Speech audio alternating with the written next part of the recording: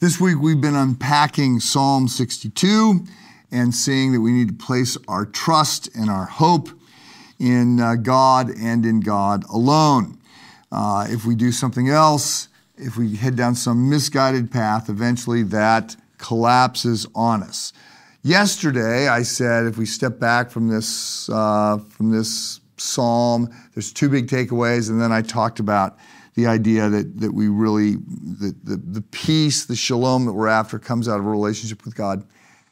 The second big idea is that this idea that we need to build into our life the habits and practices that are going to keep us focused on God and on the deeper spiritual truths that lead us to make the right kind of decisions. When I say various habits and practices, I'm thinking of things like prayer, Bible reading and reflection, meditation, service, those kinds of things. So, I think this is especially true. It's always been true, but I think it's especially true today for two reasons. First of all, we have all the noise and anxiety that is being created by the news.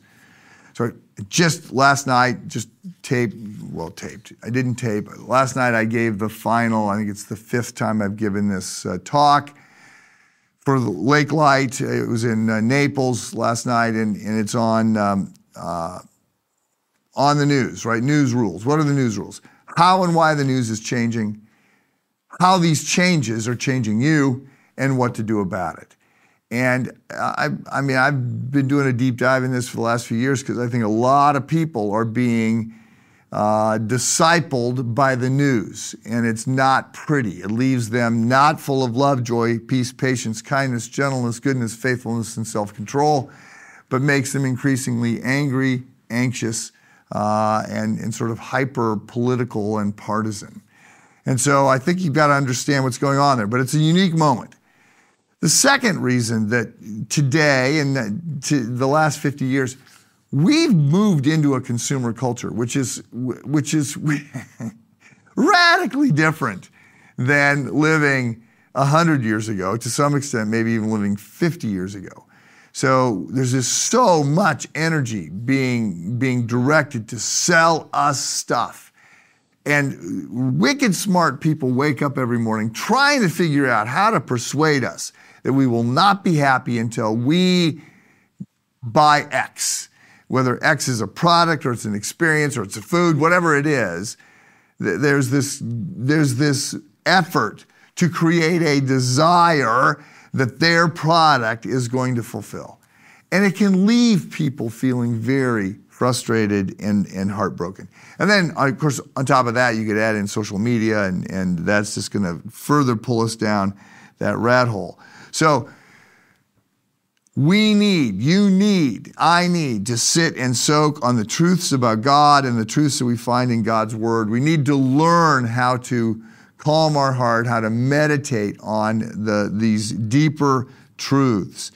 Now, there are other things that we could take away from Psalm 62. I mean, obviously, David is having problems. We need to note that we're going to have problems.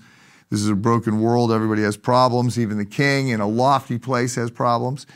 We could see that there's some downsides to this cancer of comparison that goes on here a little bit. We could see that gratitude and joy are disciplines, habits that we need to embrace and work on.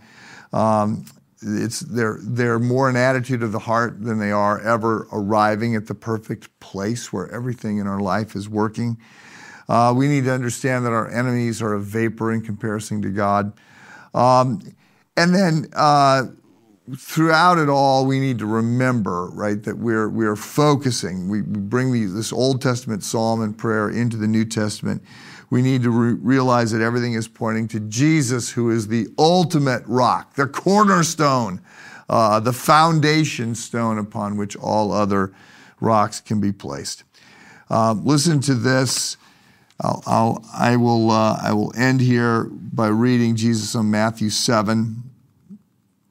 And this just goes with this idea that 3 times or 4 times we saw, 3 or 4, we saw in Psalm 62, this idea that God is my rock And now we just get a New Testament reference to this with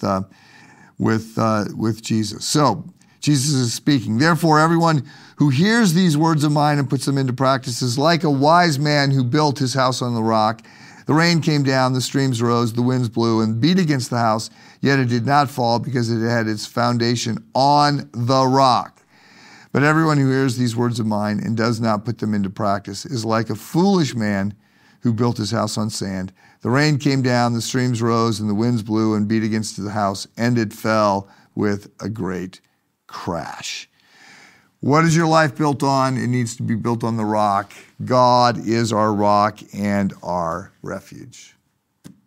Have a good day.